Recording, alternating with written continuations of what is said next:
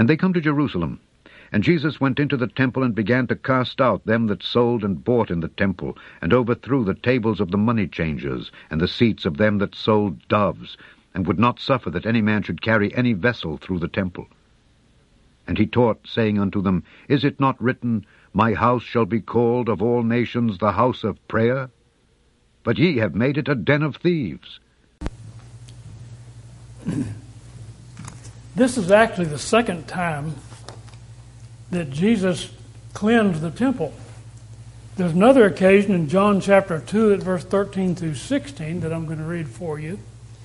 And that text says, The Jews' Passover was at hand, and Jesus went up to Jerusalem. This is early in his time that he spent on this earth. And he found in the temple those that sold oxen and sheep and doves. Now the other text just tells us that there were those who were taking care of doves. This says sheep and doves. He made a scourge, a small cords. He drove them all out of the temple, and the sheep and the oxen, and poured out the changers' money, and overthrew the tables. And said unto them that sold doves, Take these things hence, make not my Father's house a house of merchandise.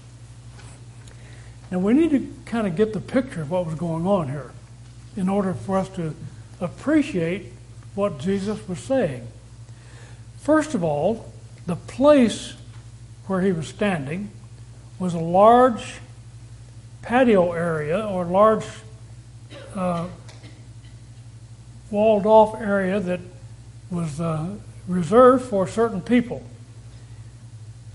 The temple itself had been built by Herod the Great, and it had taken him, according to John chapter 2, it had taken him 38 years to get it done.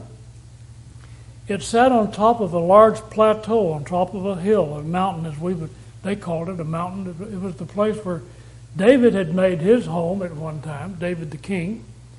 It was surrounded by large walls. It was quite a large area. I'm not sure how many acres it involved, but it would be like a big fairground, except it was bordered by a huge stone wall that went up sometimes as high as 50 feet, higher than the trees you see around here. It was all walled in, cordoned off, and had some gates that opened into it. The main gate, of course, was one that people came in and out in order to access the temple. In the middle of this large enclosure was the temple. And the temple was, of course, ordained with gold and precious stones and so forth. It was the place where Israel was supposed to come and meet with God. And confluent to the temple was a large palace that was built for the Roman entourage. Roman rulers had their headquarters inside the temple. And it had a large raised area where the guards and the captains of the guards could look down over the group, over the people who had come, and make sure that no riot or a chaos occurred. And in the entry of this temple, as they came in before they got to the temple itself, there was a large courtyard, and it was called the Court of the Gentiles, or Nations, which was a concession that the Jews made to the Gentiles. Gentiles who wanted to come and observe what the Jews were doing could come into that area, and they could offer sacrifices. They could not come into the temple area itself, but they could come into what was called the Court of the Gentiles. Now, the place we're talking about is a place that everybody believed was where God met with man. It was a special place for the Jews, or the Israelites, because they said it was their God, it was their place, and it was what they could offer to other people only if they were willing to do what the Jews asked them to do. The Jews had control of the temple, and they had control of everything that went on there. Those who ruled and did the order of the services in the temple were called Sadducees. Those who decided what was right and what was wrong, those who interpreted the law, were called Pharisees. So they had their groups their society levels marcated so that everyone knew what to expect. What we have to remember, if we're Bible students, we want to know what God has in store for us. What we have to remember is that this is not what it looked like in the days of Moses, or in the days of David, or in the days of Solomon. So let's go back just a little bit. God wanted people to meet with Him, and so He initially established what was called a tabernacle, or had them build a tabernacle in the wilderness. When they spent 40 years coming from Egypt, going to the promised land, before they ever came into the land where this temple was built. So God had them build a tabernacle. It was a tent, not like your olive drab military tents that you see today. It was a fantastic affair. It was made out of, the interior of it was made out of fine linen. The exterior covering of it was made out of animal skins, goat skins, ram skins, badger skins, and it was colorful. Matter of fact, it was made of 3 different colors: a brilliant red, an azure blue, and a purple. That was the color of it. So if you were standing off at a distance and you looked, you would see this multicolored, beautiful tent that was impervious to the weather. In other words, the animal skins were over this tent so that it could be weatherproof. Now that tent lasted over 500 years, or 500 years later it was gone. So it was not made to be permanent, basically. But that was where God met with the children of Israel, only those people, Israelites. And in order to know that He was there, a cloud, a bright cloud would come down into that tent and settle over it and into it. Moses, in order to talk to God, would go inside that tent and speak with God and God with him. And Moses, of course, wrote down all the law and everything that pertained to the children of Israel and what they had to do, the covenant, so to speak. When he would come out, the text says, we're told in 2 Corinthians 3, that his face was shining, in another text. Anyway, this tabernacle housed the Ark of the Covenant. It housed inside the Ark of the Covenant, it had Moses' rod, Aaron's rod that budded. It had a little bowl of manna in it, and it had the 2 tables of covenant, that is the 10 commandments on 2 tables of stone. It had a showbread, table of showbread. It had a Ark of the Covenant that was covered by cherubim. It had the 7 golden candlesticks. Anyway, it housed the place where God met with the children of Israel. When they came into the land of Canaan, it was situated at a place called Shiloh. That's the Ark of the Covenant and all the different implements inside that tabernacle. The tabernacle eventually disappeared. They still had the Ark of the Covenant, and they still had the 7 golden candlesticks, and they had the table of showbread, and so forth.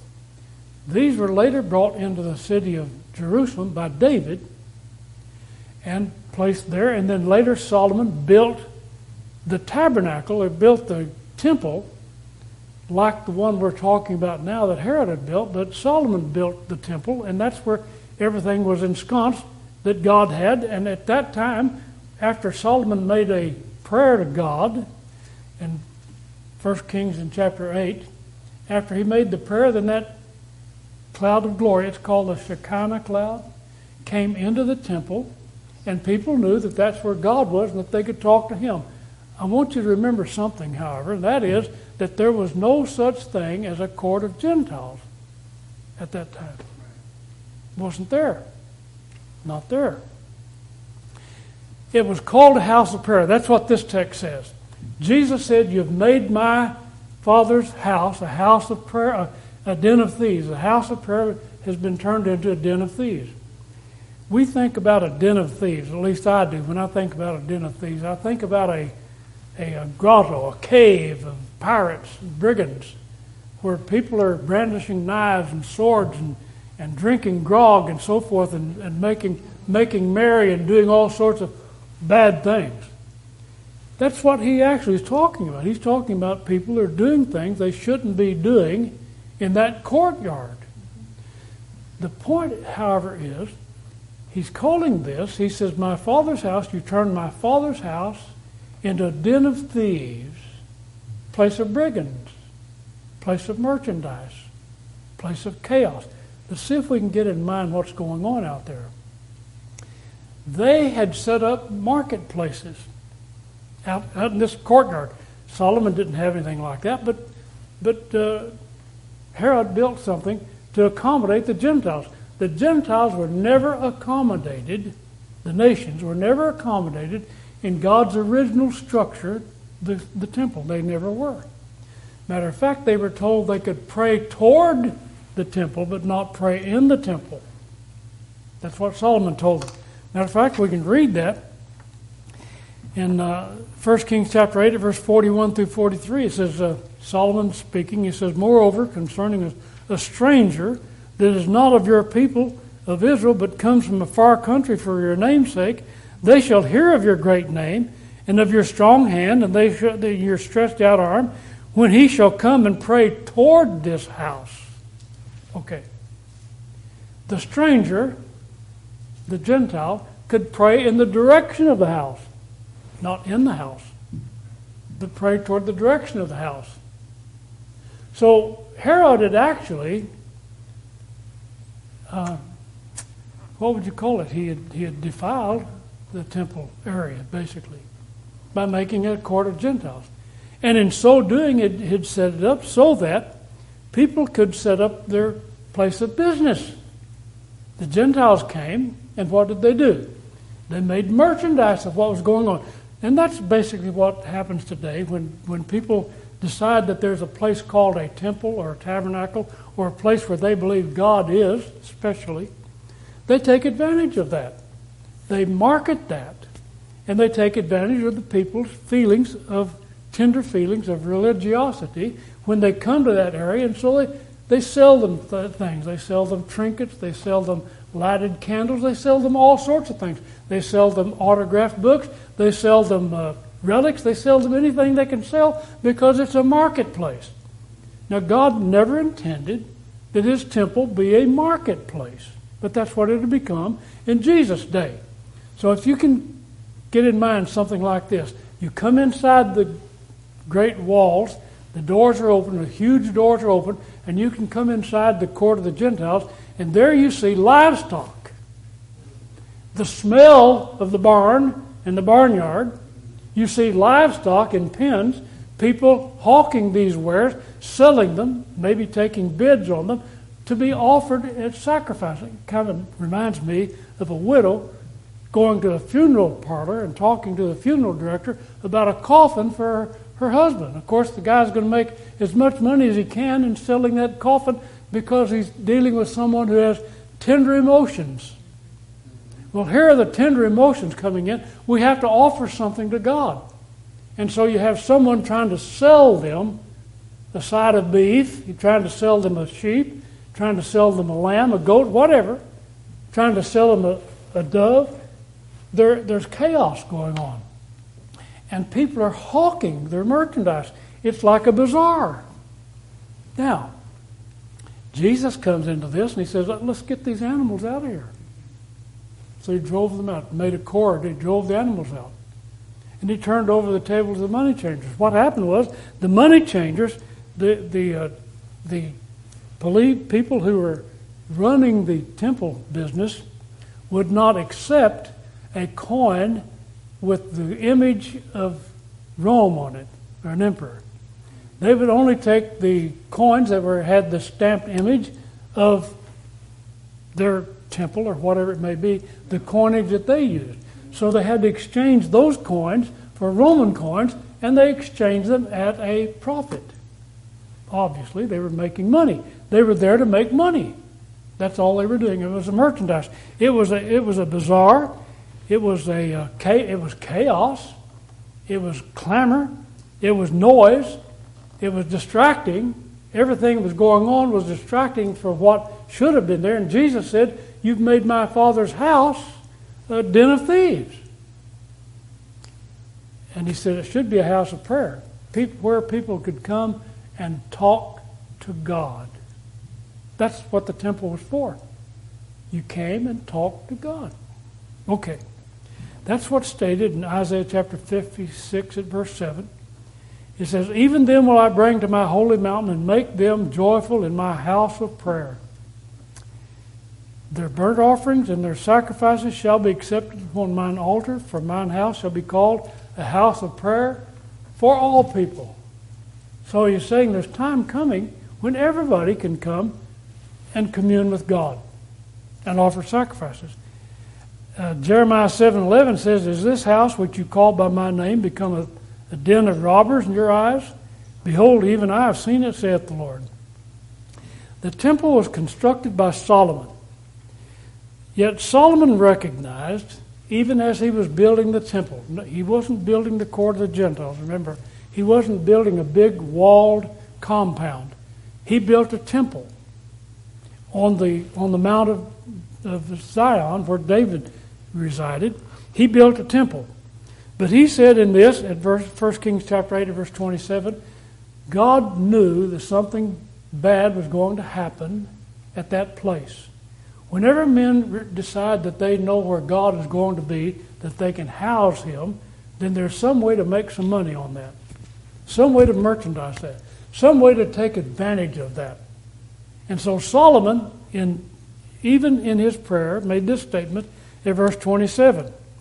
He said, "But will God indeed dwell on the earth? Behold, the heaven of heavens cannot contain you, how much less this house that I have built." He said, this isn't the house that can contain God. Isaiah 66 at verse 1 and 2 expresses the same statement. "Thus saith the Lord, the heaven is my throne, the earth is my footstool. Where is the house that you will build me? And where is the place of my rest? For all these things has my hand made, and all these things have been, saith the Lord. But to this man will I look, even to him that is of a poor and a contrite spirit, and trembles at my word." So he's saying, I'm not going to meet with you in a house. He said that heaven is my throne, the earth is my footstool. Now, Stephen said the same thing. He quoted this same passage in Acts chapter 7, verse 49 and 50. He said, "Heaven is my throne, earth is my footstool, and what house will you build me, saith the Lord? What is the place of my rest? Has not my hand made all these things?" Now, Jesus indicated early on in his work that there was not going to be a specific place where people had to go in order to worship God. He knew, and of course he went to the temple to meet with people, to help instruct them and to teach them and to get them out of their errors. But he also told a woman that was at the well of Samaria, he said, you don't worship what you know. You're worshiping what you don't know. We know what we worship, salvation is of the Jews. But the hour comes, saith the Lord, when the true worshipers shall worship the Father in spirit and in truth, for the Father seeks such to worship Him. God is a spirit, and they that worship Him must worship Him in spirit and in truth. That's a simple program. It's a simple process. It's something that everybody can engage in. You don't have to go. You don't have to make a journey to Mecca. You don't have to make a journey to Jerusalem. You don't have to go up to Salt Lake City. You don't have to go back to Rome. As a matter of fact, he's saying, if you worship me, you worship my Father, you will do it in spirit and in truth. That's the way it works. Now, let's go beyond that. Jesus told his disciples something that should help us realize what was going on in his day. He answered in John chapter 14:23 to his disciples, he said unto them, "If a man love me, He will keep my words, and my Father will love him, and we will come unto him, make our abode with him. Now, he's not saying you come to me. That's important. He's saying, I will come to you, and my Father will come to you.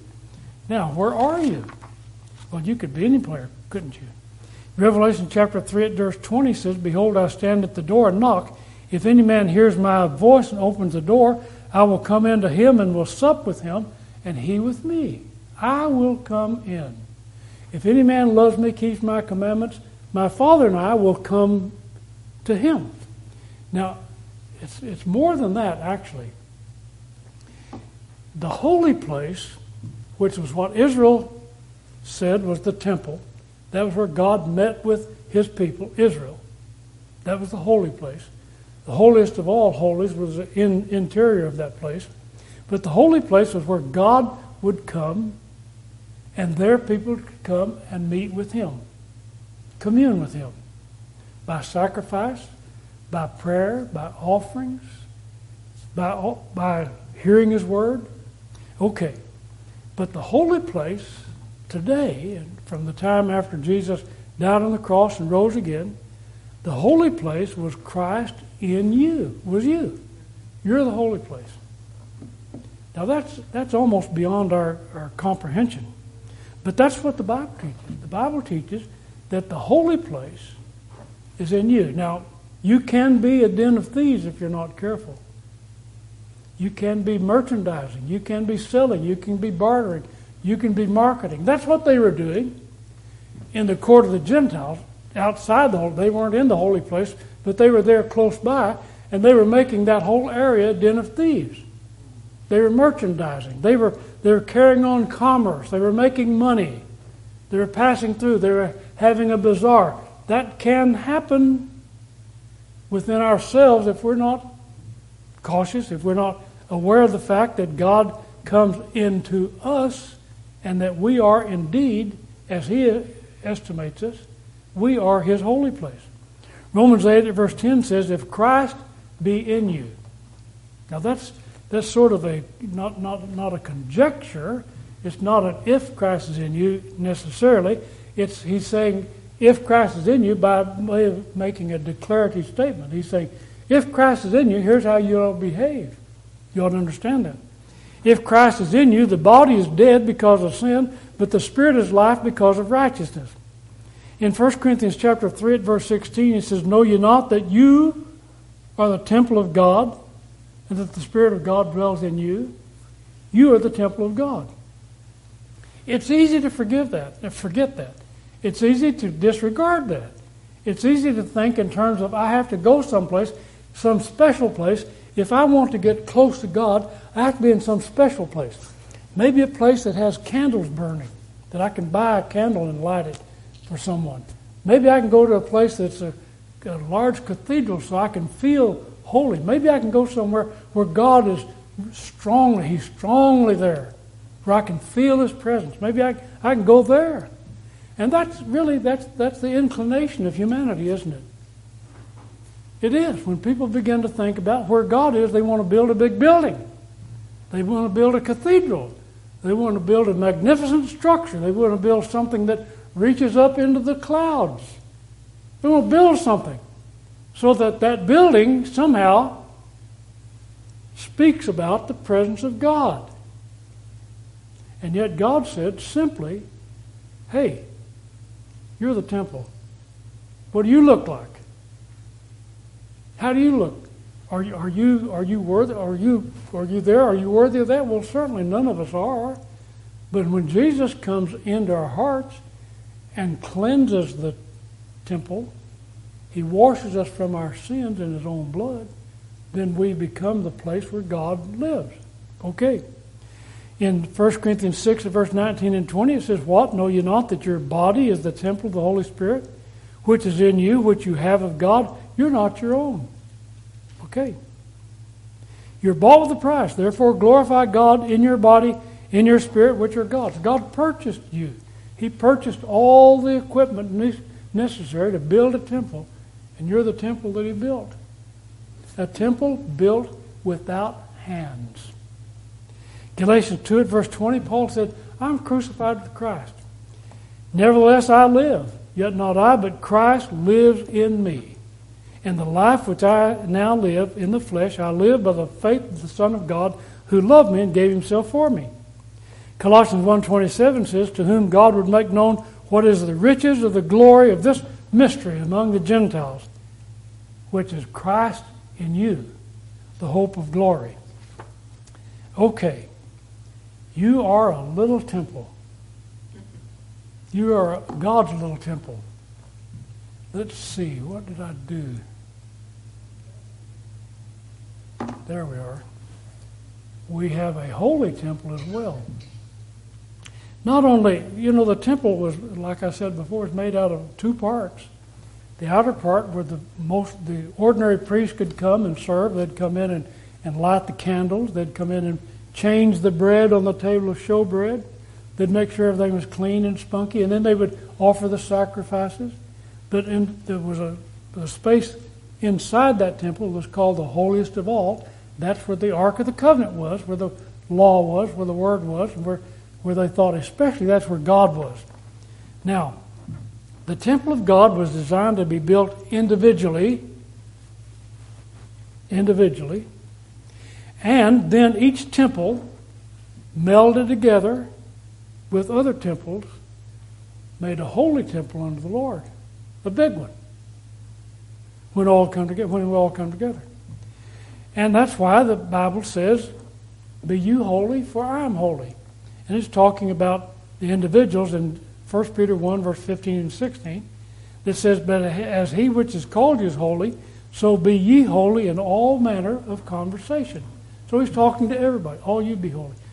But there's something special whenever temple, small temple, comes together and blends together and joins together and shares what they have in the strength of Jesus Christ with one another. I need to hurriedly say this. That is that the church exists as a body of people. That body of people are small temples. That when that body of people is together, it is a large temple.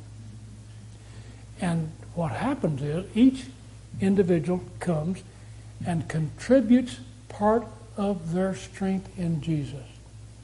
What you have, you put into the common pot, let's call it. Let's say there's a collection. We say, well, it's easy to remember that we can toss money in there and make a collection. That's not what I'm talking about. We are making a contribution to each other. I'm coming, if I'm able to participate and give something to you that would strengthen your faith in Jesus Christ, that's what I contribute. I think about it in terms of a hobo stew. Have you ever heard of a hobo stew? Hobos rode the rails in this country. They rode the trains, and sometimes they'd get together in a little camp, and they'd carry a pot with them, and they'd make a stew to feed everybody. And so everybody would contribute what they could to the stew. Made a good stew. But everybody contributed something to it. So when we come together, we're not a stew, but we're a temple. When we come together strengthening each other, contributing something. If you come together just to get something, you're going to take something away from the strength of the temple. Now, Ephesians 2 at verse 18 through 22 says, for through him we both have access by one Spirit unto the Father. Now therefore you are no more strangers and foreigners, but fellow citizens with the saints and of the household of God. You are built, he's talking about everybody, upon the foundation of the apostles and prophets, Jesus Christ himself being a chief cornerstone, in whom the whole building, fitly framed together, grows unto an holy temple in the Lord, in whom you also are builded together for a habitation of God through the Spirit. You're builded together. Now there's a text in Matthew chapter 12 that talks about when two or three are come together, there am I also in the midst of them. He's talking to the apostles. He's talking about their being able to speak by inspiration of the Holy Spirit and reveal the gospel of Christ. He's not talking about individual Christians. He's talking about the apostles and what their work was. What we're talking about now is the building of the community of God, the church, as it's called. In 1 Corinthians chapter 12, the church at Corinth and all churches of Christ, that is, being of Christ, all churches are likened to a human body. And in that human body, he's saying, if everybody is the ear, where was the smelling? And everybody was the seeing, where was the hearing, and so forth. So he's saying every part of a human body contributes to the strength of that body. That's true, isn't it? That's Brother Paul. His toes hurting him. So some strength is being taken away from him. But the point is, when something is missing, then it hurts and damages the whole body. When something is not contributing to strength and something is taking away, that is destroying the strength of the body, then that's harmful. Ephesians 5 verse 25 through 27 says, "Husbands, love your wives, even as Christ also loved the church, gave himself for it." Now he's talking about the church. "That he might sanctify and cleanse it with the washing of water by the word, that he might present it to himself a glorious church, not having spot or wrinkle or any such thing, but that it should be holy and without blemish." So God's small temples band together and make a large temple, and in that large temple, that's where we do things together that we can't do separately. Although we can do a lot of the things separately that we do together, but some of the things that we do together give us strength. Now, when the church comes together, the church can offer songs and can sing one to another. You can sing at home, in the car, wherever you might be, but you cannot sing to me unless you're with me. Follow? So Ephesians 5:19 says, "Speaking to yourselves in psalms and hymns and spiritual songs, singing and making melody in your hearts to the Lord." Speaking to yourselves, to each other. Colossians 3:16 says, "Let the word of Christ dwell in you richly, in all wisdom, teaching and admonishing one another in psalms and hymns and spiritual songs, singing with grace in your hearts to the Lord." We do that as a body. We do that as a group, as the large temple that's together. Everyone contributing something, everyone giving something, everyone making the temple prettier, larger, more glorious, more beauty, more appeal. Believers share the word together. Romans chapter 12, verse 5 and 6 says, "So we, being many, are one body in Christ, every one members one of another. Having then gifts differing according to the grace that is given to us, whether prophecy," which means speaking the word of God, "let us prophesy according to the proportion of faith." He's saying we have gifts differing according to the grace that is given to us. So our different gifts are combined and pooled together, and we get stronger.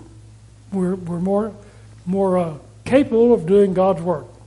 We come together and celebrate the Lord's Supper. You know, Paul spent 8 days in a town one time called Troas.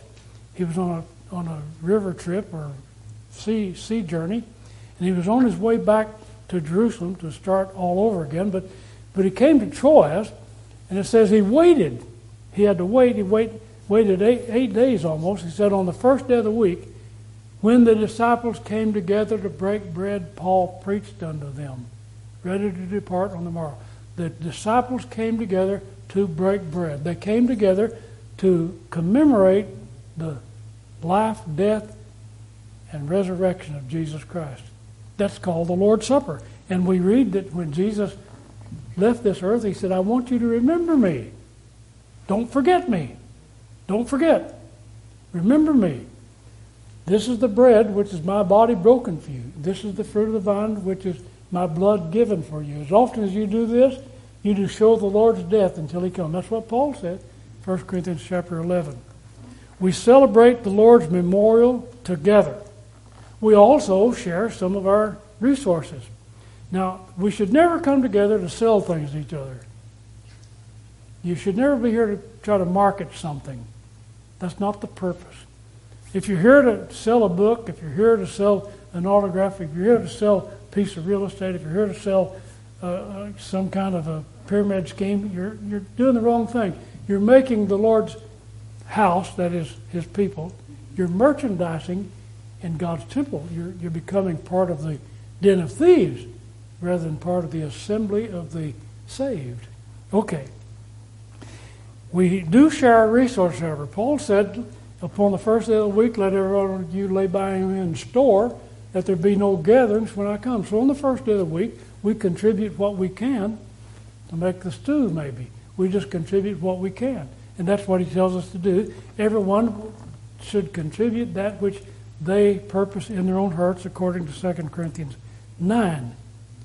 And in that text, it says, every man according as he purposes in his heart, so let him give, not grudgingly or of necessity, for God loves a cheerful giver. So we get stronger, or should get stronger, when we come together. We should feel something. We should be able to contribute something. We should be able to recognize that God is among us. We can sing to one another. We can pray with one another. We can study God's Word together. We can contribute of our resources. We can encourage one another to do what God wants us to do and to remain faithful, to be strong in the Lord and be a holy temple in God. We are our own little temple. We are a temple individually, but we're a stronger, bigger temple when we're together. Now, I haven't said anything about becoming a den of thieves in your own life. That's obvious, I think. If we expect Jesus to be in our hearts, we have to clear out the things that keep us from Him. And He will do that. He will cleanse the temple. Just like He did then. He'll chase out the animals. He'll make sure that He turns over the tables of the money changers.